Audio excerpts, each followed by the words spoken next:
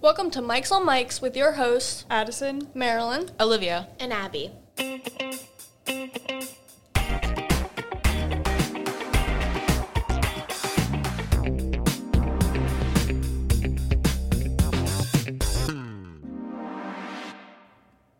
For today's episode, we have special guest, Mr. Allen, joining in on the conversation.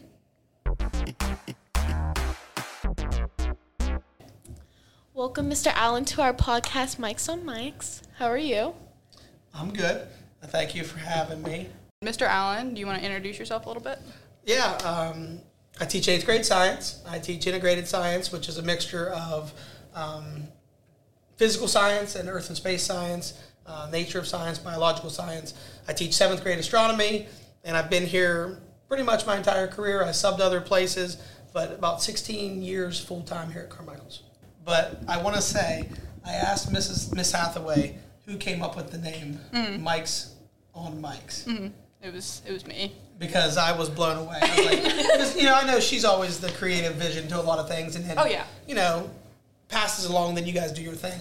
Because what was hers? She had an original name at one point. For one of her podcasts? Yes. Oh, I'm not sure. Because we discussed this in the hallway, so maybe ask her that. Because I was like, Mics on Mics, what a great... Like, that sounds very professional. I know, it was good. Yeah. There's been previous podcasts where it's like, they call it like mic'd up and like spell it like our mics or like, I forget what the other one's called. Yeah, that might have been hers. She had something, Yeah. But Mics on Mics, 2 thumbs up. Oh, well, thank you. Okay, so we have you here today because we just wanted to ask you about your experience working at Carmichael's and like, I don't know, just teaching in general. So like, did you always want to be a teacher or did you like discover that in some way? So originally, like if you go back to high school, I wanted to be a sports broadcaster. Oh, okay. Like I still, I watch TV and I just said that. Like I say it before the sports broadcasters say it. So I always wanted to be like in front of people, giving information basically and telling stories and bringing things to life and so forth, whether that be radio or TV. I was in broadcast when I was in school. So I remember, doing the morning announcements at West Green. And we actually were on channel 13 on Comcast. Oh, wow. So when we went live in the morning, like we had a live on the air button, if we screwed up, people in the community could actually see it in Waynesburg and Rogersville and stuff like that. So it was like... It was intimidating. We were warned many times. You are live on actual cable television right now. But so I wanted to be a sports broadcaster, and then I wanted to go to the Army. So I actually didn't look at a college until May of my senior year. Wow. But my sister went to Cal U, so I sort of knew a little bit about Cal U. I took a tour and said, I guess I'll go to college. So then I decided to go to college, and I majored in meteorology. Oh. Because I wanted to be a weatherman. Mm-hmm. Yeah. So I wanted to be on broadcast TV. I wanted to be out there, again, telling people about the weather. And they wanted me to do like 4 years of calculus. Oh, Calc wow. 1, Calc 2, Calc 3, Calc 4. And I didn't have Calc in high school. So I was like, I took the easy way out. I went and switched my major to, I guess I'll go back if we're talking. I can't think of their name. They give you the guidance at a college. Advisor. Yeah. Your advisor in college says you have to pick a major. Like, you want to come in here so you can make friends and you're part of a group. And I was like, well, I think I'll make friends. I think I'm not worried about that. Yeah. Like, so I chose meteorology. I was debating on a couple things, but I went into meteorology, ended up switching out. I went home, and I switched to elementary ed. Oh, elementary. Oh, wow. For 1 day. 1 day. So my girlfriend at the time, my fiance, my wife that she is now, she's an elementary teacher. She teaches 1st grade. But like we went home and like she talks about her field experiences and stuff, and I'm just like, I don't know if I can deal with 4, 5, 6-year-olds. Yeah, such young kids. I wanted to be more in the high school, middle school realm. More. Not that elementary kids don't have real world issues. Just different issues. Yeah. So this is where I landed, and I'm still talking science, right? I'm still talking weather and things like that. Yeah, and that just shows that, like, if you go to college and you know what you want to do, that you don't have to do it. Because I know, like, for me, like, I struggle knowing what I want to do whenever I go into college and what I want to do. So if that's just picking out a major and seeing if I like it, then yeah, like, I mean, like, I aspire to, like, do what you did. And, I mean, I switched majors, technically, I guess, 3 times in college, and I actually graduated a semester early. I still graduated in 3.5 years because when I was in high school, I took college credits through Pitt, college credits through, Cal U. I took, I had I had a semester of college done when I was in high school. Oh. And then I took extra credits every semester. So I actually still graduated in 3.5 years instead of 4. Oh. So what advice would you give to, like, current high school students that are struggling with the same stuff? Yeah. Well, if you have a chance, I know we were just talking to Mrs. Mahalik about dual enrollment classes through Carlo and stuff the other day. I mean, I would definitely, if you have the opportunity to take it for cheap and you get credit for it, why not do it? I mean, it's cost thousands of dollars and it's just going to put you in debt. You know what I mean? Every extra credit you have to take. Plus, you'll probably get more help here from teachers and your classmates and things like that. So I would definitely do dual enrollment. And I would also suggest, don't be afraid to switch. I mean, if you're going to do something for the rest of your life, you want to make sure you're passionate about it, you make the right decision, or you're going to be miserable every single day. So I think eventually I got to where I'm supposed to be. Yeah, that's Great. Yeah. What's your favorite part of teaching? Like, is it like the environment or like the students or like your coworkers? Yeah. You're kind of isolated when you teach. I mean, you're in your room pretty much all day, so you don't get the camaraderie. So I mean, you do hall duty and stuff like that. But I am friends with a lot of these people outside of, like, I will go golf with people, or we'll get together and hang out every once in a while. But we all have our own families and jobs. But I do like all the people I work with. I do like my students, or I wouldn't do it. Like, if I was miserable every day, I would find a different profession, because I mean, the kids are going to know, I mean, if you're that miserable and you're going to make their life miserable, and it's not going to be. Who would look forward to doing that every day? Yeah. So the question was, what do I look for? What do I like the best about this? Yeah. I mean, I'll just put it this way. Yesterday, I showed a video, and it was talking about landfill gas. How many 8th graders know about landfill gas? Probably nobody. But they were watching like 600 trucks come into a plant to drop off trash. And they said, oh yeah, in about 3 weeks, it'll be like as tall as that mountain over there. Like, this was one town out of 8 billion people. And literally, like your face, there was one girl out of 80, some of them texting head down, not engaged in the video always. Her mouth dropped. And she was like, are you serious? Are you for real? I'm like, yeah. And then they went on and talked about how they actually use that trash to make electricity for 10,000 homes. So it was something that they hadn't heard about. But it was just that moment of seeing that one kid's face, like, that aha moment. Or, it could be anything, a project that you get and you're just blown away. You're like, man, look what these kids are capable of doing when they take an interest in something. Yeah. So, but I always say teaching, it's really hard. And every day is not like a walk-off home run. Not every day is like kicking the game-winning field goal. Like, some days it's a grind, you know what I mean? And there's other days where there's projects and labs and that you get to see those moments, you know what I mean? So, yeah, exactly. So that's why I think if I didn't have those moments, I wouldn't do it. Yeah. Pros and cons to everything. Yes. Especially work. And even, like, speaking of your projects, 2 years later, we're in 10th grade, and I still remember, like, all of your projects. And I feel like our friend group made, like, some of the best memories in middle school in your class because of the projects that you had. Well, that's good. And that's one thing we always talk about. Like, you go back to graduation and you hear the speakers, like the valedictorian, the salutatorian, the class president. Yeah. And almost always, though, they talk about the teachers they had their senior year, and they talk about, like, their kindergarten teacher. And those middle years, which are pivotal years in your life, I mean, there's huge development changes in middle school. Those people are forgotten. So I know you're not that far removed. You're only, 10th grade right now? So it's nice to hear that, because we very rarely ever hear, like, those middle school years, Yeah. So. I mean, like, your projects were always, like, the best projects that we had. It was just, like, creating videos or just making PowerPoints was something that I always enjoyed. And I feel like for your class, I feel like our group always wanted to go above and beyond, because we just enjoyed you and how you taught and everything just, like, so much that felt like we needed to go the extra mile. Whether it was making the rock song Yeah. to We Don't Talk About Bruno. I still can't listen to that song and not sing the rock lyrics to it now. I mean, I still have the video, and every single time that I watch it or even just bring it up, it like makes me laugh or whatever. Yeah, and like I show those things then to show other kids what they're capable of. Like, look, this is what other 8th graders have done in the past. Like, try to do it better. Like, you get a bar, because if you don't know what anyone else has ever done, it's like, well, you can just half do it, basically. When now it's like, wow, look what kids at Carmichael's can do, basically, like that. So, but to go back to your advice thing real quick.